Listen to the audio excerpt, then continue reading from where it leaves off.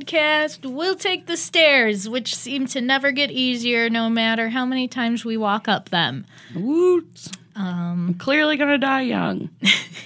I have high cholesterol. As I says my breathing every time I walk up the stairs. I'm Elizabeth. You liar. I am. You've pulled this before, lady. She's Elizabeth. And she's a liar. No, she's Kelsey. Sometimes a liar. Well, yeah. But today I bring you lots of good fortune and news and education on Weeaboos. Was it on a cringy ass topic? Yeah, I love it. Okay, so my face started doing it like as you said it. I'm like, it looked like your face was starting to turn into a butthole. Like, wow, pucker up. You got butt face. So, Risa-chan, what is your personal definition of weeaboo? I don't know. It was one of those things that's like a word I never really used that much. Like, I understood when other people used it. So my understanding would be someone who's into anime or Japanese culture, usually at a convention or something, and they were being so extra that it was cringy. Mm-hmm. So that's like I said, I never really used it, but that's the context wise. Yeah. It seems like that's what people used it for around me. So, according to dictionary.com, weeaboo... It's in the dictionary now.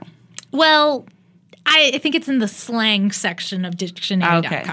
But they do have it on there. Weeaboo is a mostly derogatory slang term for a Western person who is obsessed with Japanese culture, especially anime, often regarding it as superior to all other cultures. That makes sense. Checks out. Yeah. So I definitely agree with. It's like they take every aspect of being a fan of, Japanese culture, anime, and all that stuff. Video games too. I lump that in there as well. Oh yeah. And then they just bring out the worst, most cringy stuff. Right? They're like, because I like it, I am it. Yeah, and I think also with being a real weeaboo, comes a bit of, I don't want to say cultural appropriation necessarily, but it's some form. Even if it's a fictional cultural appropriation, there's a weird, I think one of the reasons why it sticks out is this weeaboo thing is because it seems out of the ordinary. They're sticking out because they're acting odd for whatever. Yeah. So, whatever context they're in, the real world. Yeah. And I liked how the dictionary.com definition also pointed out often regarding it as superior to other cultures, because I think there is quite a bit of that as well. If somebody's a real weeaboo, they tend to fantasize or idealize for sure. Yeah. Japan in it itself, or what they think from their usually from what they're getting from fiction. Yeah. Too. It's lots of places sound good if you only know about them through fiction. Yes. Yeah, and I was trying to kind of think what cartoons that are American or Western would somebody in Japan watch and then be like, that must be what America is like, and then we'd be because I think of Doug or Recess or I don't see anyone acting out like that. Why would they? Yeah, and it's not really. I don't know. I had friends who Western culture in general, it was a little bit of a thing. Their dad liked eggs and toast in the morning, and in Japan, just in general, it's this is not really a super normal thing because in Japan you have more. You could have fish, you could have soup, you could have, but eggs and toast is a very Western breakfast stereotype. Yeah. Sunny side up eggs or with scrambled eggs, toast, and then you got a glass of orange juice, and then you got coffee. Yeah, some diner looking thing. Yeah. So I've heard of that kind of thing happening. Or, which would I wouldn't be mad if that was. They're also not rubbing it in everyone's face and being real obnoxious and weird with it. They're just having breakfast at their home.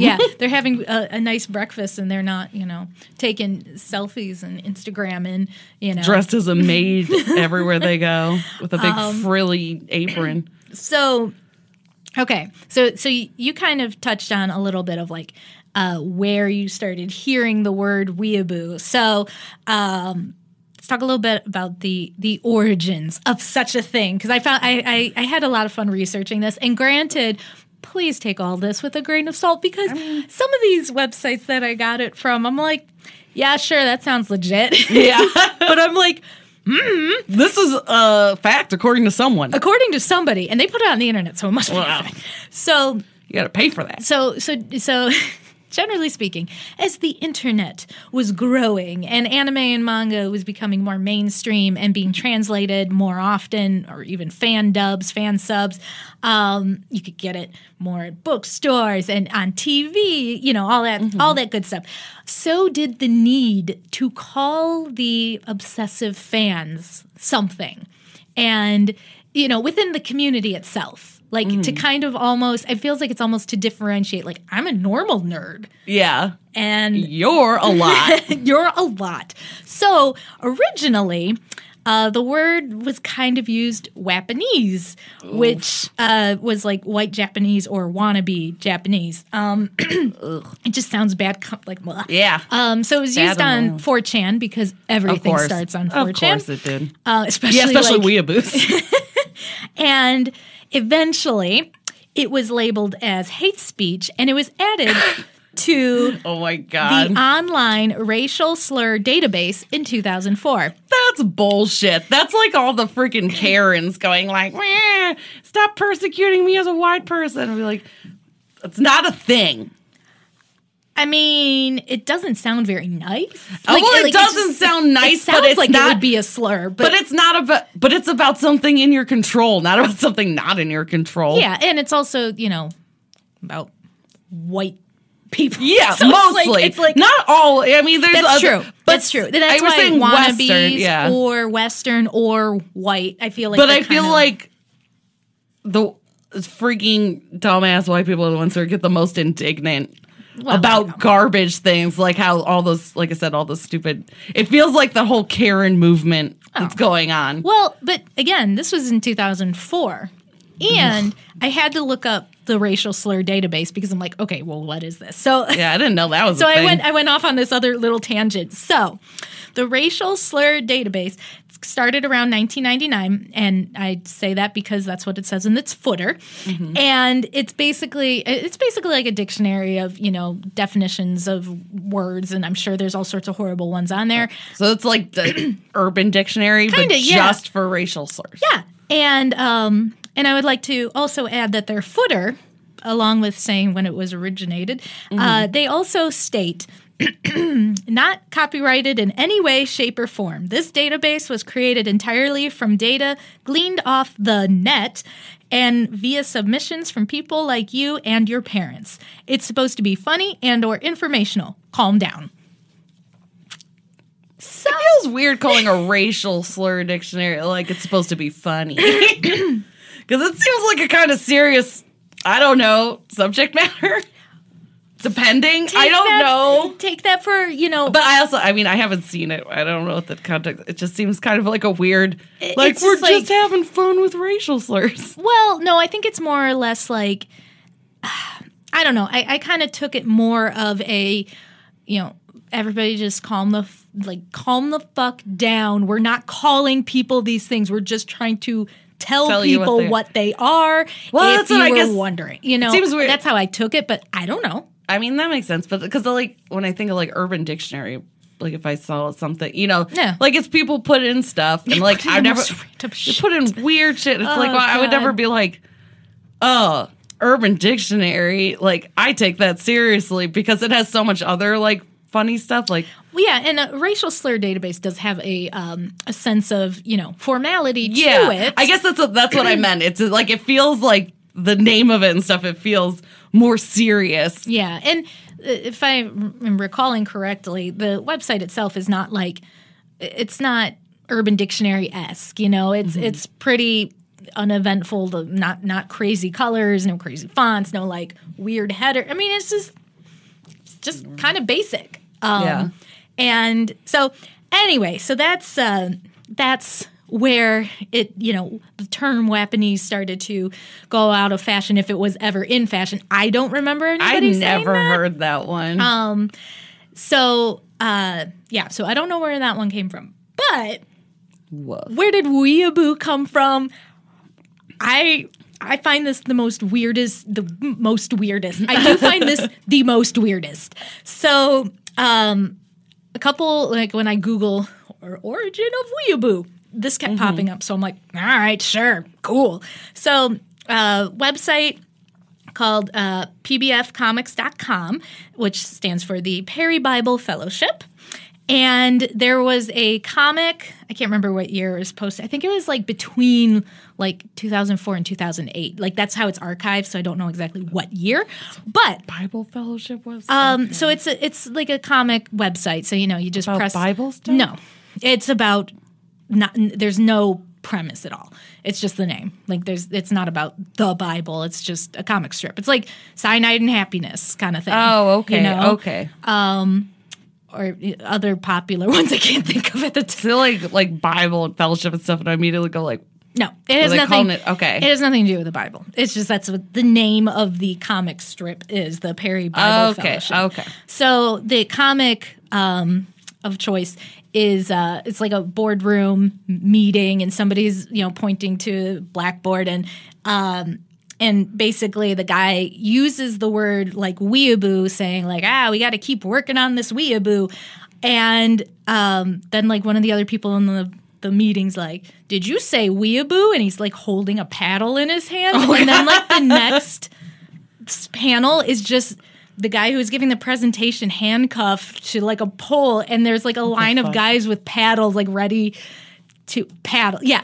What? Supposedly, because this came out before Weeaboo was a thing.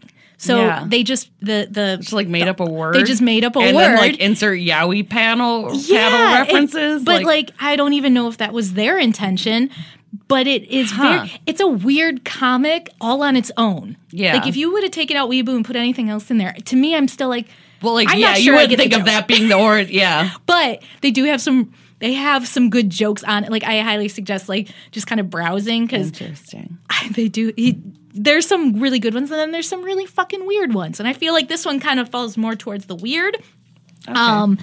But basically, they just the comic artist just used that as a word, and I never remember hearing about this comic strip. No. So it's like I'm going to have to take somebody's word for it. Right. I mean, it's that or literally like, I don't know what that like. And that's the thing with a lot of like convention, like social cues or instances trends or in words, like, to pinpoint the origin is, I think, pretty challenging because I'm like, I don't even know when it would. Could be like that. Just, I mean, I guess it makes sense because it's like, here's a thing that specifically used it before people knew about it, and it was on the internet, so it's accessible by a lot of people. So it makes sense that it could spread from there. Yeah, and like it's coming from an accessible. And I was trying to think of like when was the first time I heard Weeaboo or that kind of thing. I can't remember. Like I don't feel like I always had that in my, let me push up my glasses, the geek vernacular. But I feel like I was in college. I don't know why. I feel like I was maybe like in my senior year of college or something for some reason. And I'm like, I don't know like how I learned. I really don't know how I learned about it. Like, I don't know. I think it's just word of mouth. Like I heard other people, using it. So I just was like, okay, you kind of get the context when they point to somebody and say, that's a Weeaboo. It's like, oh. Well, in my junior and senior year of college, I was living with a lot of people who were like, super in the, like they are on the internet all the time, and I don't like a kind of person that's like I don't know if I'm going on there, if I'm looking for something in particular. I feel like we need a little more context. I feel like this is also important. You lived in I lived in the Japanese theme house. So it was like everyone in the house was a Japanese language major. Yes. Yeah. So, and some of us had been abroad and some of us hadn't. And yet. you were one of the older. I was one of the older ones, yeah, because I transferred there after I was abroad for a year. So them youngins were very helpful. Right. Yeah. So as the kids, and they're like, I remember that's when I learned about 4chan, and I learned about other weird things. It was the Rule 34 or something. Mm-hmm. That's the thing. Yep. Yeah, because my sister was also there. So, and they were all more like around her age, and I don't know. They were all on the internet all the time. And then I'm like, the kids, they say things, and then it's a thing. Like, I don't know. I just imagine like just a common area with everybody on their laptop, just like doing something. And then all of a sudden we'll be like, hey guys, I found this thing. I'm going to send it to you. I don't know. That's like, I mean, the common area in the first place was a little small, but like there was the one big room across the hall where, people would gather in general, but like both those places, and there's like, and a lot of them were like artists too. Like they would always be like sketching on tablets and and stuff. And like, so that was like, I don't know, like they were always doing things on computers, and I didn't know about most of them because if it didn't pop up for something I wanted to know. Yeah. And one time I was on a family Zoom call, and someone said something like, I thought it was, there's like a fanfic kind of couple or something for everything. Like, I don't know. I don't know what was happening. It was something like that. And I'm like, isn't that like Rule 34 or something?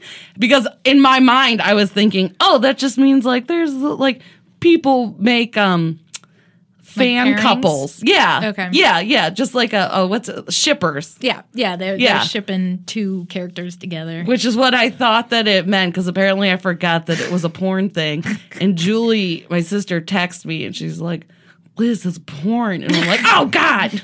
Oh, poor elderly. I mean, that like my like cousin who just started high school might have been on that chat, or maybe he wasn't. I don't know. Point is, I was not that savvy, so it's through these people. But I think that I learned it. If you didn't know it, there's a pretty good chance that those older than you had no idea. And hopefully either. They didn't look it up, because I literally thought it was just like people ship all kinds of things. Yeah.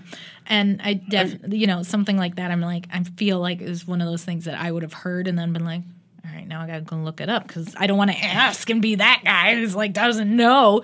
Well, I had known about it then, and apparently I forgot the dirty part. So I was just like confidently incorrect. Yeah. But I mean, it kind of makes sense that it would have happened a little more towards that, like 2010s, like late. Yeah, late 2010, 2011. So, yeah, because like stated earlier, as the internet was growing and that this stuff became more mainstream and became more widely available to people who might not, especially kids who have a YouTube account. Right. And maybe people are getting laptops instead of the family computer in the living room or the dining room. And especially as a kid, because I always associate weeaboos as generally, not always, generally being younger. Yeah, teenage. At least you hope they are, because then it's true. Less sad. Yes, and we all have gone through that period weird phase where it's like, oh God, I'm embarrassed for myself, and I'm not even, nobody even remembers, but I remember, right. And granted, weeaboos can come in all shapes, ages, sizes, preferences. Yeah, but I generally will associate them with like younger kids who are just really enthusiastic, and and maybe they and it's not that I can't even maybe they don't have anyone to share their interests with, with whatever. So that's why I think about it at anime conventions, because I feel like that's when people are like my time to shine, and I have to get all this weird energy out right now. Yeah. And or where people can acknowledge me for it or something. They act this way in front of their a group of people who are similar to them because they're more accepted, or they're all doing it. They don't get shunned or something. I don't know. Yeah. And then that also reminds me of the Pixar movie that just came out, Turning Red. I don't know. Have you seen that one? I haven't, but I thought I saw some weird thing that was saying that it was not saying racist or something. I need to look it up because I don't know if it was on Reddit, but it was something negative about it. About oh crap. It was something about like showing an Asian American or Asian Canadian like experience through more of like a white privileged point of view or something. So I haven't. It was one of the things that's like I meant to read it, but I can't speak on a break from work, so I didn't. I can't speak to that. But one thing, did you see it? I did see it. I liked it. I thought it was an interesting take. I listened to a 10-minute review. It was, I think, oh God, what is it called? Accented Cinema. And he talks about, I don't know 100%, but I thought he was Chinese. But again, don't quote me on this because I only hear his voice, and he talks a lot about like how China and like Chinese people are depicted in media, that kind of thing. So he did a quick one on Turning Red, and anyways, the whole reason I brought this subject up, he liked the movie, by the way. He did think it was weird, like they kind of. The panda in the beginning it seemed more metaphorical, and then by the end it was just literal. So that was my own, that I agree with him 100% on that. But I don't want to like give stuff away because I think it's a good movie. I think it's worth watching. Right. Well, that's what I thought was so weird because I saw that like headline about it being like odd, like randomly offensive, but everything I'd seen since is so positive. Well, and so I'm like, okay. I have, it's weird. Directed. I can't remember written, but I know it is directed by, I don't know if she's Asian Canadian or Asian American, but, a person of color. So, i.e., it wasn't helmed by another old white man. So, again, the whole reason I brought this up was because the main character, Mei, she kind of goes through. That's a cute name. Yeah, she goes through this like she's going through puberty, and there's a scene where she hides under her bed and she just starts drawing like fan art, and it hits very close to home. Remember DeviantArt? Yup. And I didn't really do fan art because I was not an artist, but I definitely have done some. I did in high school. I liked some your fan comics fiction and stuff that you did in high school. Yeah, like but they weren't drawings. like. They weren't like shipping, you know what I mean? But like I liked them. She was like drawing a boy that works at the convenience store like as a mermaid, and then her mom finds it and she's like, ah! Oh my god! Yeah, and then David was a little uncomfortable. He's like, I don't like seeing little girls like, and I'm like, no, it's like fantasy like, stuff. I feel like I definitely could relate, and I'm like, it's like it's like where the Weeaboo starts, It's like the blossoming of this is fun, and she connects with her friend about they all really like a boy band together, and it's like they stan that boy band for sure.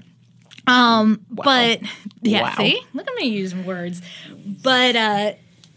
I don't know exactly where I was going with that. I mean, you were talking about you were identifying with the origins of like she's young and because you did fan fiction. Well, and stuff. I think I know a lot of our friends did fan fictions in high school and stuff for sure. And I think when it comes to Weeaboos and Weeaboos being like teenage girl, I mean, I usually will be like teenage girls, but I know that's not all. Like, yeah, of course.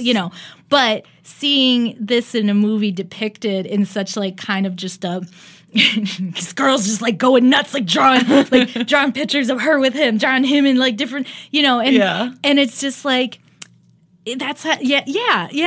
Like you kind of just like get real preteen, excited. Teenage girl fantasy land. Yeah, and the Weeaboo just kind of I feel like it starts there and then it just like it starts to expand outward. Because it's like I feel like around that age, your brain, like, or at least people from like around our generation or whatever, like all you've really been exposed to up till then are like the kind of Disney princessy happy endings. You know, all the stories are like one guy, one girl, and they love each other forever, and nothing ever went wrong. Not even in it that much. Yeah, but they're like destined to be together, and like they only have eyes for So it's like it's this real like fantastical image of like romantic relationships, and then you're going through puberty, and you're actually like start to find yourself attracted to people, and so your mind goes all Mary Sue with your with your storylines where it's just like, and then I'm there and he likes me the best and we spend all our time together. So anyway, yes, 100% yes. Right. It's, especially if like, I'm always curious how like normal kids, you know what I mean? I'm like, all right, as a weeaboo, I was like, man, this character, I'm like, what are normal people who weren't super into like reading or weren't super into, anime or something, you know, sports characters. Like, I don't know. Like, wait, I don't know. Maybe That's like true. Justin Bieber. I guess like Justin Bieber. Ew. I know we're dating ourselves like crazy. I think he and I have the same birthday. Aw, happy belated. Boo. So you're out in the wild. How do we spot a weeaboo? I kind of wrote a couple notes on like what makes a weeaboo. And so let's check. I'm gonna check off, and I hope you do too, of how many you feel like you have done in your past. Now I'm not saying we're the same now. I'm just saying. Acted like anime characters, voice, clothing, attitude, no. or obsessive towards a character or a very particular show.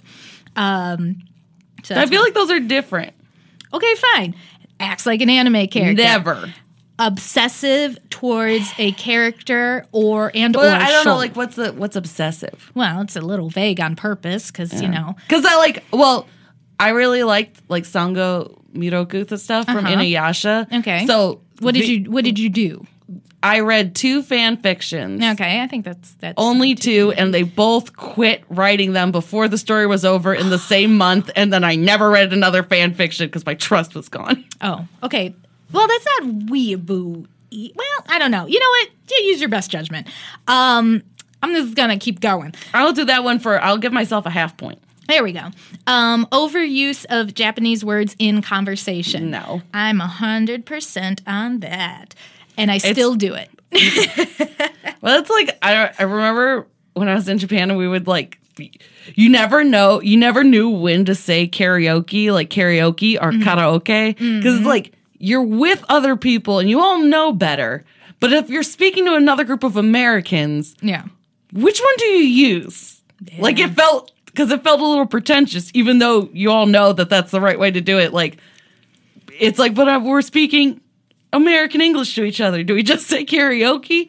I don't know. Maybe that was a mental crisis only I had. No, I can definitely see that. Like, when I'm talking to somebody and they say manga, and I'm just like... Yeah, that hurts the ears. It hurts a little bit, but I'm like, who am I to... Because I say anime, not anime. You know what I mean? So it's like, I picked one, but not the other. Right. That's what I'm like. I feel like I've mellowed out in my old age, and it's like, who cares? I mean, I still, when people say manga, I'm like, Twitch. Yeah. But I twitch a little, but I'm not going to correct anybody. No. But I still end up saying, like, even in the same conversation with that person who says manga, I will say manga. Oh, same. I don't know why. It just sounds better. I mean, that's how the word would be pronounced in Japanese, but like they would say anime, not. Well, I think maybe the like anime, like maybe it's animation. Like, it makes sense. Yeah, to me it does. Yeah. But and like manga, it's like, no, you're just taking a totally foreign word and I don't know, doing whatever you want.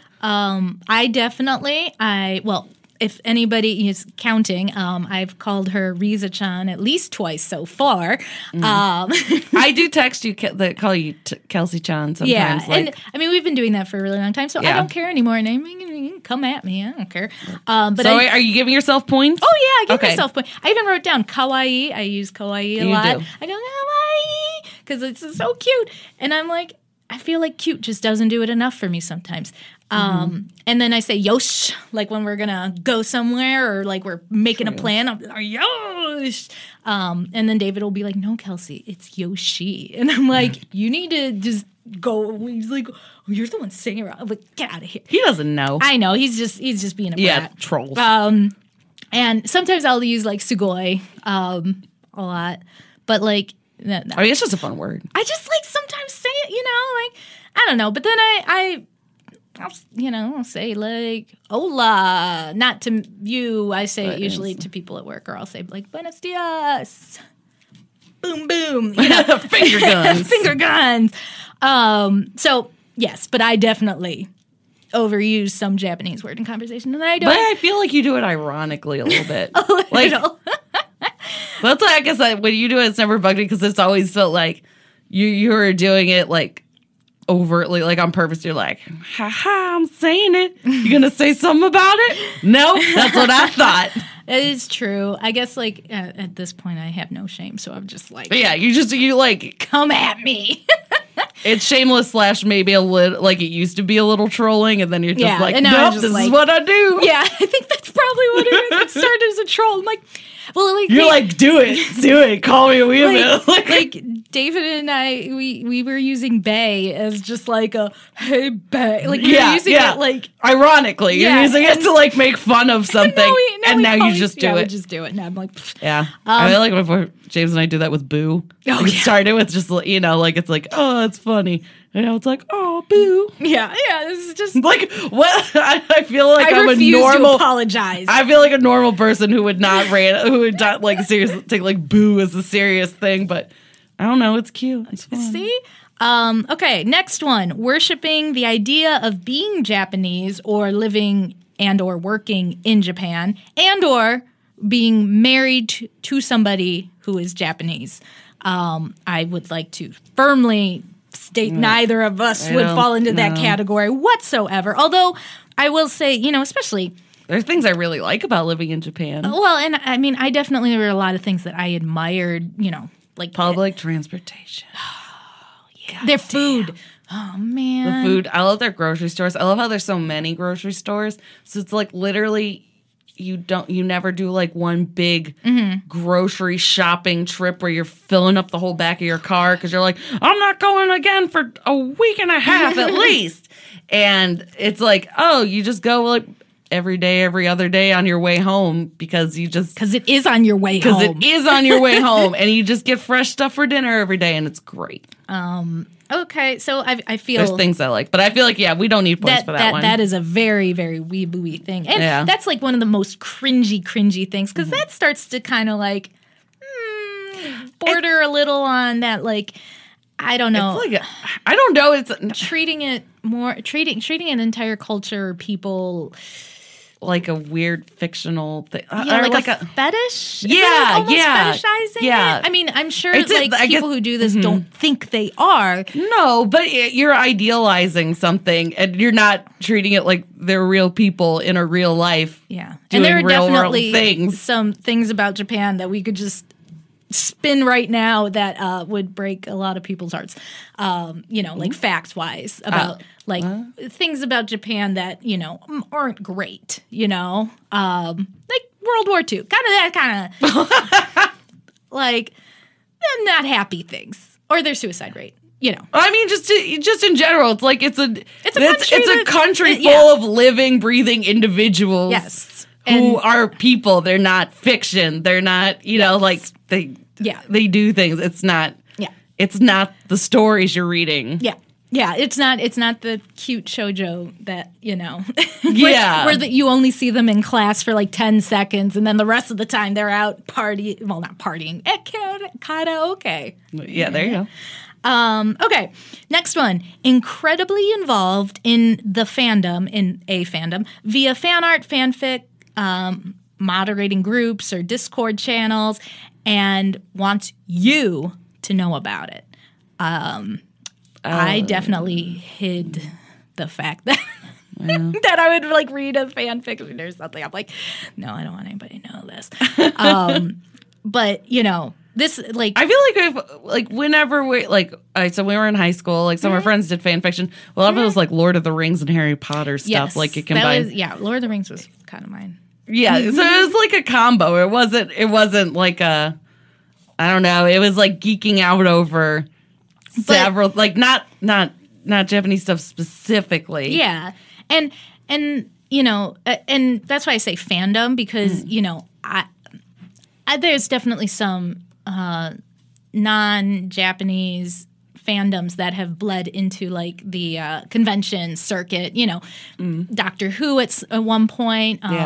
Sherlock was another one, you know. Oh, gosh, the one with the brothers. The one with Supernatural. You know, stuff like that. Yeah. And That's you know, true. That's a show up at conventions and everyone's like, yeah, cool. Yeah, and again, not Japanese, but they tend to start to bleed, which I never have a problem with, because I'm like, never. Geeks are geeks, nerds are nerds. If you're dressing like that because you're gonna, you know, find your people, but go like, for it. you know, there are those people that, like, want you to know that they're the expert. Yeah, that they moderate this group or this group, or they're in charge of the Reddit, you know, subreddit, you know, they're moderator. usually the ones who run, like, the awkward panels. Yeah. Oh my God. Yes. So yay us. I say we don't no points for that one. So studying Japanese in school because they want to go to school in Japan and meet their future waifu or husbando. That's fetishy like, and weird. Yeah. But you know that unfortunately there are those that, you know, do it for that intention. I mean, like, I was studying... No, I think I might have even gone to school with a couple of them. Yeah, I think you did. At least I feel like one. I've heard of an individual that kind of fell into this category. And he had a YouTube channel, and it's creepy. But, like, I was studying kanji just because I was like, I don't know what, you know, I'm curious. And it's interesting when you have a language with, especially with, like, alphabets and stuff that are so different from ours. Yeah, it's just an I don't know, it's almost, it was just kind of fun to just memorize some new things that I don't, you know, they, like, to an American or, you know, anybody who doesn't speak that particular language is be like, that, like, just looks like a pretty picture.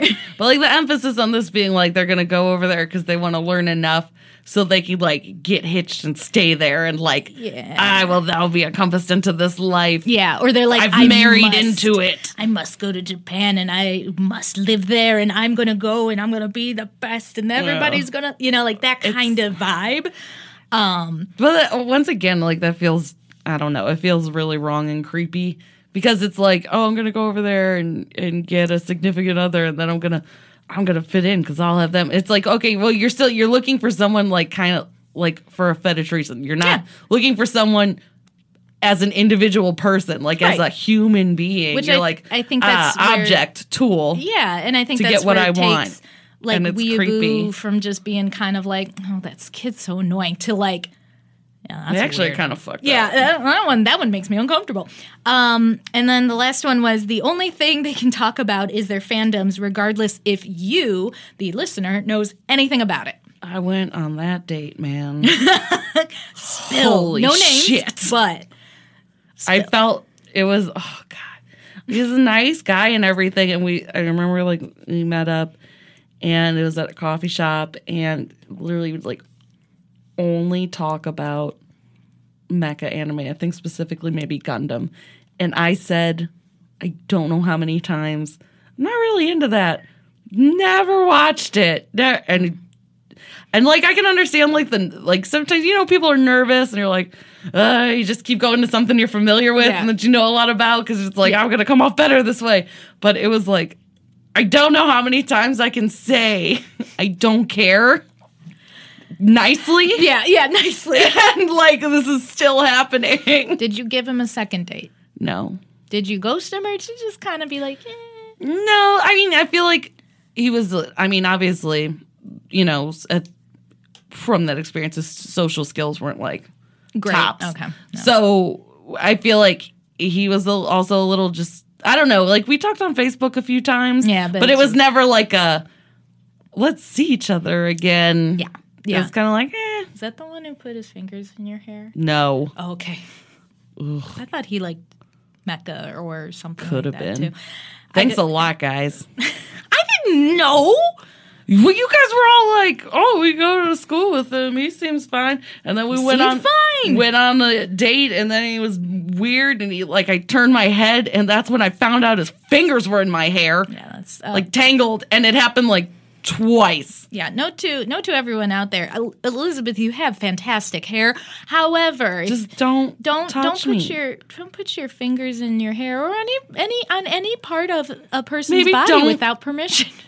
Explicit permission. Maybe it comes off extra weird because usually I feel like women have to deal with your weird. Yeah. Just don't touch people if you don't know them like that. God damn. So read the room too. Total. I checked one. We just went to some weird. Yeah, I feel like why are we just talking about all my bad dates? Clearly, apparently, I've been on dates with at least one weeaboo. Because you know what you're thinking of? That guy kept talking about Metal Gear Solid. And I'm like, yeah, I know a little bit about Metal Gear Solid. I know the storyline. I think it's an interesting thing, but I don't play first-person shooters or anything. And he just kept talking about it. I'm like, how many times does it say I don't care? Very politely. And we were on a 4-person, double date. It was a quadruple date. And then we had to watch Monty Python, The Holy Grail, which is such a long movie. And that's when he kept putting his fingers in my hair. Oh my God. And then he got up and went to the bathroom, and I was like, guys! Yeah, that was It keeps touching my hair! I don't remember how we remedied that situation. I don't know we tried to, move. I think I switched spots with somebody. Okay. Maybe. God, I love Monty Python, The Holy Grail, but man, when you're on an awkward date. Oh, God, it just lasts forever. And I wasn't even on the awkward date. I just happened to be in the room. Anyway, I checked one. I got half. Oh, yay. We're doing pretty good. I mean, granted, I did kind of go to the extreme with some of these, but well, I feel like Weeaboo, it's an extreme I was vibe. Inspired by the UrbanDictionary.com definition of weaponese. So, take that again. I got this from somewhere, and then I just kind of adjusted accordingly based on our own experience. So, okay, you want some history? I love history. I love history too, and this is my favorite part. Majored in it, except then my mentor person I talked to said there's no money. I mean... Well, it was art history and stuff, which is still history. I love history. So I like art history because it's ooh, I'm studying an artifact, and then it's part of the context. Then you learn all about the context, but it's a tangible thing. And then I talked to her, and then she's like, yep, there's already a ton of people waiting for the people who have the jobs to die, so... Yeah. Anyway, but let's talk about some historical weeaboos. They were weeaboos before it was cool. Oh, God. Okay, I picked 3. I'm sure there's more, but let me just set the stage for anybody unaware. So in the late 18th century to the early 19th century in Japan, that's when they started to open up a little more to foreigners in their country. So, of course, people were fascinated by this. I'm going to use the word Orient. Yeah. by the Orient. Well, because it's so the West it's the Occident, the Occidental, and then there's Oriental, but it's See, I didn't even know the first. Yeah. Oh, yeah. So that's the East and West. But I think that Oriental became kind of negative because people used it for generic Asian, yeah, I think kind of a thing. And so that's and nobody, obviously, you'd never even heard it before, heard about Occidental. Yeah, I've never heard that word before. So thank you. Thank my dad. Thanks, Liz's dad. So the word they used back then was Japanophile. Anyway, Japanophile. Yeah, it was because that was around because there was the Japanesema movement, the thing with art and stuff that was going on because they were importing stuff because they. Yep. So there was a lot of buzz around the upper crust for wanting. Japanese art, learning Japanese painting techniques, as well as people wanting to go to Japan and, experience this new, that good old fashioned imperialism, colonialism kind of ooh, it's different. Yeah. So I guess I'm trying to remember. I mean, The Last Samurai is not Woof. a very good, but that kind of idea where that took place, I think, in like the late 1800s. I was going to say, most of when I think of I see that we talk about it a little later, but it's like around when Western art was getting a little more impressionistic, a little so that's where a lot of, I did as an art history major for a hot minute. And another class that I took, I did a whole I did a paper for on Japanese, and comparing it to art and architecture. So one of the things I talked about was Frank Lloyd Wright and those kinds of things, and how it was literally the hot thing. So there is a lot of famous people, even Freud and stuff there's paintings of all these people, and it's in these styles, and that some of it's a woman wearing a kimono. Yeah. But wearing it like a bathrobe, it's that kind of thing.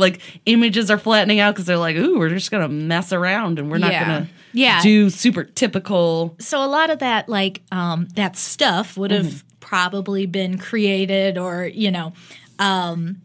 attained, in the late 1700s and mostly the 1800s in there. Up until, even early 1900s, too, before...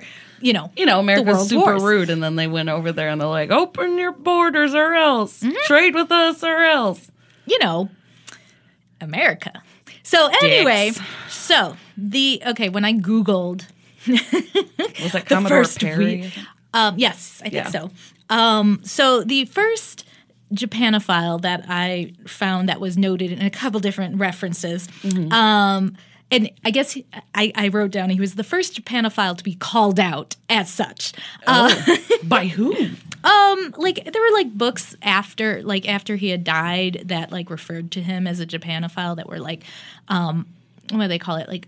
Posthumous. After he died. Yeah. So he was working on them, and then they got anyway. Supposedly. So his name is Patrick Lafcadio Hearn, and he was actually born in Greece. He lived from His name's Patrick. Yeah, right? 1850, and he died in 1904. So not the longest life ever. But he was born in Greece, and then he emigrated to America. He actually lived in Cincinnati for some time, which I think is crazy. He also lived a lot in New Orleans, and he worked as a journalist for local papers, and he wrote a lot. So I just was Cincinnati. Weird. Yeah, of all the places. Who did that? So Patrick decided that with help. In 1890, he was sent over to Japan to be a newspaper correspondent, probably to write about, Japan for Go tell us about all the stuff. Yeah. So he went over there. Don't know. Apparently, he lost that job not too long after he got there, and he did end up getting a teaching job, and in Japan? In Japan. So he stayed. Yeah, so he got a teaching job, and then he married a Japanese woman who, of course, her family were samurai. Because, he's doing a bingo of I guess. So he married a Japanese woman. He became a Japanese citizen. They had 4 children. And he died with the name Koizumi, which was his wife's last name, Yakumo. So he had a Japanese name. And he was buried, obviously, in Japan. And, the Japanese citizen part is the part that I take a look at. Maybe things are different. Japan is notoriously a very difficult place to get citizenship, right? But which is, what makes him stand out. I'm sure because I wrote it in this order, so I think probably he married her and then became a citizen at some point. I think, but I mean, don't quote me on that. No, but I think that that's I'm pretty sure he married her first. And Yeah. then eventually became a citizen, whether or not it was before or after they had kids. Yeah. But or how legit it was. Yeah, but he was, he was a writer and he educated a lot of people. I think I can't remember if it was. I think it was him. Like had one of his books was called something about Oriental something. And I'm just like, well. I keep trying to be like different time. Is he like teaching English or something over there? I don't know. I wonder. Fuck if I know. I glean the cliff notes of this guy, and I'm like, oh my god, what a fucking weeb. Went over in Japan. I was like, ooh, get myself a Japanese wife. Ooh, I got a Japanese name. I know it's probably not like that, but that's how I envisioned it. Once you start changing your name, like, was that necessary? Yeah. Oh, and I think he converted to Buddhism as well, because, why not? Just go for the whole thing. Because that was also probably very in vogue. Like, ooh, Buddhism. Right. My That's goodness. new to us. Yeah.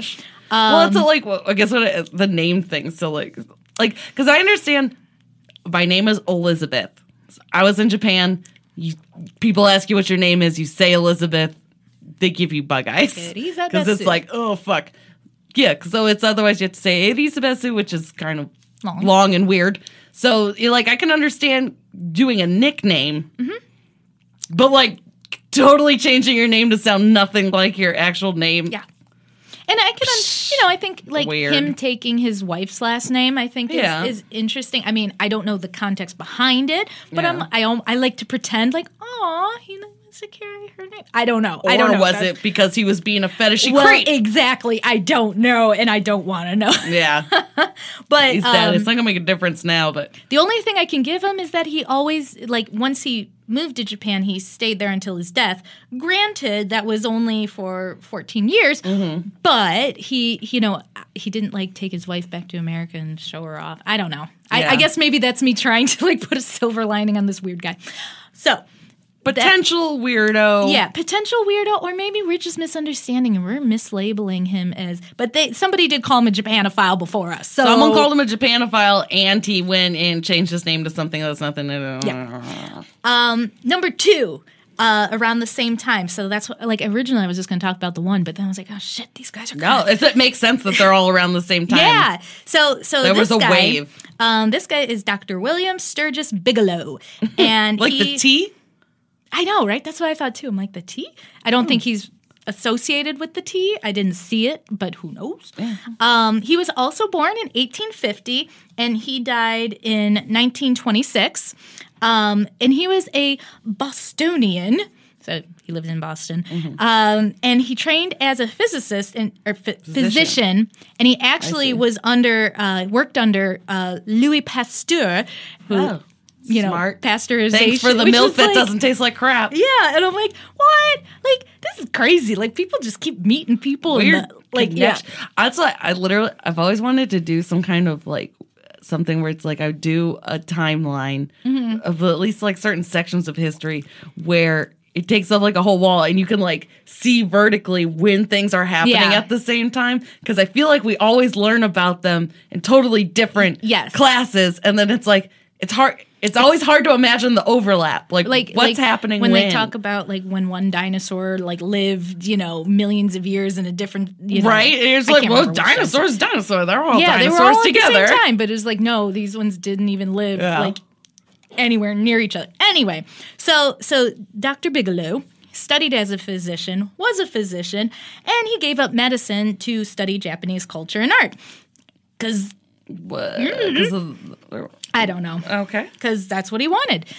So he lived in Japan from 1882 to 1882 to I think 1889. He didn't live to 1989, so I must have misprinted that. So he didn't live there for the rest of his life. He was there for 7 years-ish. Yeah. And he converted to Buddhism while he was there. That one I definitely know because I was trendy. Yeah. So his whole... I'm just mocking them because I feel I don't know, based because they're all old white guys too. It's yeah, exactly. And I think him, similar to Mr. Hearn, who we just talked about, he wrote a lot about the Japanese culture while he was there. And he amassed a giant collection of Japanese art. And when I say a lot, so he donated to the Boston Museum of Fine Art. He donated about 4,000 Japanese paintings and 30,000 woodblock prints. Shit. Yeah. And the Boston Museum of Fine Art attributes more than half of the museum's Japanese collection to him. One man donated half of an entire, to me, this was is he rich? Did he? Probably. He was Did he, was he? Well, I read a little bit. I think quite a few of the stuff was attained in good faith. Okay, that's I think he was actually, if I'm remembering about the right guy, he was actually given a mandala from the Todaiji temple. So, he was able to meet pretty esteemed Japanese people and had access. And so, I guess, in sign of good faith and, that kind of stuff, he was given quite a few things. I'm sure, who knows about all of it. The wealthy part makes sense because if he was, studying under, the, French physician and stuff. Whatever. But yeah, so I was just like, oh my God, 30,000 prints? Oh my Lord, how One many? guy. One guy did that. Yeah. So I'm like, okay, so this guy's kind of super, super weeby about, Japanese art. Okay, brah. So that's why, he's kind of on here too. And, converting to Buddhism because, you're over there. So we're well, that sounds cool. But he was definitely. Not that Buddhism isn't a thing that people hear about and wouldn't want to convert to. It just seems like. There was a trend. It seemed trendy. And I remember that this guy, along with two other people, they were this trio of soaking up all the Japanese culture and the art and then, that kind of stuff. As far as I understand it, from at least modern day Japanese stuff, it's not normal everyday people are not very religious. You go to the temple sometimes, so it's and unless these guys were up with these higher echelon monks and stuff there's no converting to it. There's no this guy's unless they're trying to make a big deal about it. But you said he got the stuff he was getting from the Todaiji temple and stuff. So I think it was that one. Yeah, because I recognized the temple name and I was I remember learning about that. Can't remember what, but I know art. I know. I went there. Oh, nice. But he got to go into the area where you're not supposed to go. The monks only. Yeah, so he had the connections. Ingratiated himself to stuff. Yeah. Yes. So it helps to be or I don't know. It seems like they networked or something in a way with these old white men. How did they get to network? Because they have the confidence. I know. I'm never going to network like an old white guy. And then my third one is, and I'm going to say it the way I learned, but I know that's not how it's pronounced, Vincent Van Gogh. Yeah, that makes sense. Gogh? Is that how it's Gogh. Something like that. Anyways, I'm going to call I always Van say Gogh. Vincent Van Gogh. Yeah. So you were kind of hinting at it when you were talking earlier about how Europe was being interested in the Japanese style of art, and we're kind of starting to copy. Let's just say what it is. Copy. They're influenced. Yeah, influence. It was an odd.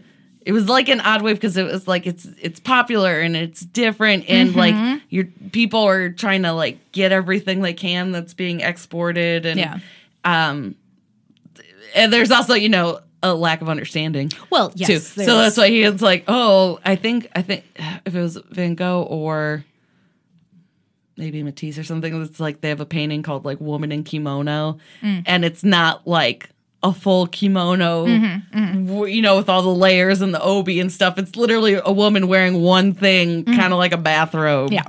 And just draped over her shoulders. Yeah. I had no idea. So I was absolutely fascinated when I was. He totally was. No idea. But he was really inspired specifically by woodblock print illustrations. That was his whole thing that he found. Absolutely. And he also really was fascinated by Japanese techniques. Framing, how they frame their subject a little differently than how the Europeans were doing it. A lot of white space, and I think I think the foreground, usually the character wasn't like front and center. It was usually they would be placed somewhere else. Like the 2/3 rule and stuff like that. Yeah. It's definitely more attention to negative space. Yeah. And things Yes. like that. There is definitely that's perfectly said. Yes. Yeah. And so actually, he started collecting ukiyo-e, which is a type of woodblock print. I couldn't tell you exactly what makes ukiyo-e. Ukiyo-e, I used to know. But it's the kind that was made in Edo. That's what I thought. I thought that was it was like the time that's the thing. period. Yeah, it was like a time period. It it was like Edo period, maybe sold around. which would kind of make sense because in 1885, him and his brother started to collect woodblock prints, and apparently they amassed hundreds because hundreds were donated to the Van Gogh Museum in Amsterdam. And if you go to like the Van Gogh Museum, they have a whole page about his inspiration from Japan. And in one of his letters that he wrote a lot of letters, and this museum has them. I mean, it's named after him. It's for him. So he wrote a letter to his brother at one point, and I quote, he said, "All my work is based to some extent on Japanese art." Checks out. Never knew. I just find after a certain point, it was. So he was a Japanese art fanboy too. I bet him and Dr. Bigelow would have been like, hey. But yeah, and I just find it so fascinating. I'm like, I had no idea that he was such a Japanophile. Like you can tell some stuff where he starts like kind of like flattening some of his images, like where it's like the depth of space isn't as important, and like the more emphasis on line. Yes, that's what I was going to ask. If it was more line, because one of the it's that like the heavy black outlines and stuff aren't like a big deal, and it's and one of the things, I can't remember which one of these gentlemen, I was like, there was a example of painting of ink on, parchment, and it's just like a Sumier kind of thing. Thing. Exactly. It was like just a few strokes, and it I think it was an animal or something, and the person was just fascinated that it was created so simply with only 6 strokes of the hand, that kind of thing. So, I mean, I'm sure they did see the beauty, but also it just it does feel a little like, I don't know, fetishizing again. I don't know. True, but then it's like, I don't know, but at least with the art stuff, like from Van Gogh's point of view, at least I can understand. It's like, oh man, like this is cool. I kind of want to do something. It's like so different. Like, and he was already kind, with this like impressionistic stuff was like already being different. Yeah, and then you see a style that you've never even thought of before, and it's like, respect. I want a piece of that action. Yeah, and I'm like, I've definitely, in high school, I was definitely always drawing, like, anime or, like, manga-inspired, illustration. Or, like, I'd copy, like, a panel, but, like, I'd change the hair or the face or something. Just because I absolutely love, like, the style of a lot of Japanese manga, because like we've talked about this so many times about the use of this is my weeaboo coming out right now. Nobody asked about this, but I'm about to tell you. I love how the use of line is so strong and shadow is not overplayed. Yeah. Which I hate a lot. I love it. I love it. Like, it looks clean. It looks so clean. Everything, I've gotten shit from so many people because I'm like, I like Japanese comics over American comics because I like how clean they are and how, like, they don't get muddied down. Yeah, by, like, colors and layers and, I mean, they do stuff like, what do you call it? Oh, God, screens. Yeah, they do screens and stuff, but it's... And some artists, are more, definitely the gritty kind of feel, and everybody's got their own style. But like, but generally I always liked speaking, how it was so clean and simple. I was like, it just feels nice on my brain. Yeah, I don't know, something about it is just so much more. Like, I can focus on the story and appreciate the art rather than in like the American comics when I'm like, well, they printed this, like, the color is offset a little bit, and why does his face look so gross? Like, I'm like... my mind always thinks of it as, I call it muddy. Mm-hmm. I don't know if that's the right term. I just call it muddy because it feels like there's equal amount of emphasis placed on color, shadow, shape, light, whereas opposed to like the Japanese, it's like they're just giving you a couple of these things. Yeah. So they're not competing. So that, those are just a couple. I'm sure there are many more Japanophiles. Yeah, exactly. Like, you can read some of his stuff, and he's also from the Midwest and whatnot, and he actually built a hotel in Tokyo, I believe. But it was destroyed by like an earthquake or something. Of course. Because, he's not Japanese, so he probably didn't even think about it. But he did go there. True. And learn stuff. So it's like, but he's got kind of like that simplicity and line was part of his stuff. And you can look it up. There's only drawings of it. I'm pretty sure there's no like pictures. Or think photographs. If there are, there's only a couple. And we have said quite enough in this entire podcast about, we've been having our fun share of making fun of, weeaboos and whatnot. But I would like to end on a positive note and say, you know what? Being a weeaboo is okay sometimes. I would like to quote from the gaijinpot.com blog. As time goes on, the insult loses its sting and becomes more of an unlockable achievement rather than a scarlet letter. And I think that kind of puts it, because I will call myself a weeaboo or a weeb, or I'll call David a weeb, or you'll call me a weeb, and I kind of wear it more now as like a badge of pride, like, oh yeah, I'm one of those. But it does. I'm not embarrassed about. But when that word was like first kind of starting to be a thing, I did not want to be a weeb. I was like, don't call me that. Like, embarrassing. It was embarrassing. So I do. Well, and now I think still too. Like, if anyone ever to use the term like in all seriousness, like it's usually someone's being cringy. Otherwise, it's like I feel like it's more ironic. Yeah. And I think, especially as you get older and you become more self-aware and, you realize, chill a little. A little, yeah. I mean, I still shop at Hot Topic, but... Well, that's because they're fucking pandering to millennials now, and they're bastards for it. I don't wear their trip pants, I will say that. Those... That was only in high school that I did that. I had a pair of capris, I will say that. I had a pair of trip capris. I had like shorts and like one or two pants. And I remember one of our friends... I wore them to church. My dad did not like it. I'm surprised they didn't go like... Right? I did wear them to church. Put some holy water on this heathen.